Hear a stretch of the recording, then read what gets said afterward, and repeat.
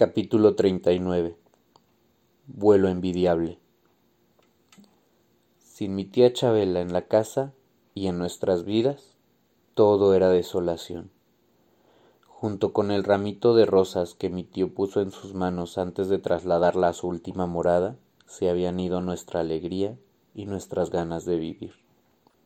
Una tarde, mi tío y yo estábamos sentados en una banquita del corredor, cuando algo nos llamó la atención. Una figura verde y lustrosa se elevó con rapidez y se alejó a toda prisa hacia el cielo, hasta perderse de vista. Siempre creí que ese perico tenía las alas cortadas, me dijo mi tío pensativo. Y ya lo ve, Panchito. Hoy comprobamos que no es así. Toda su vida estuvo aquí por amor.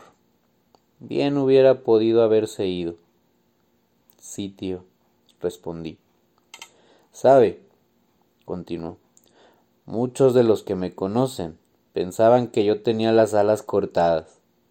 Pero eso no es cierto. Mi hermosa Chabelita nunca me tuvo a la fuerza. Si viví pegado a ella y siempre le fui fiel, fue por amor.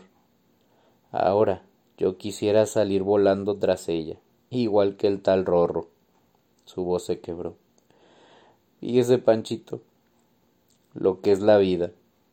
Tan sin gracia que siempre me pareció ese perico, y resulta que ahora lo envidio.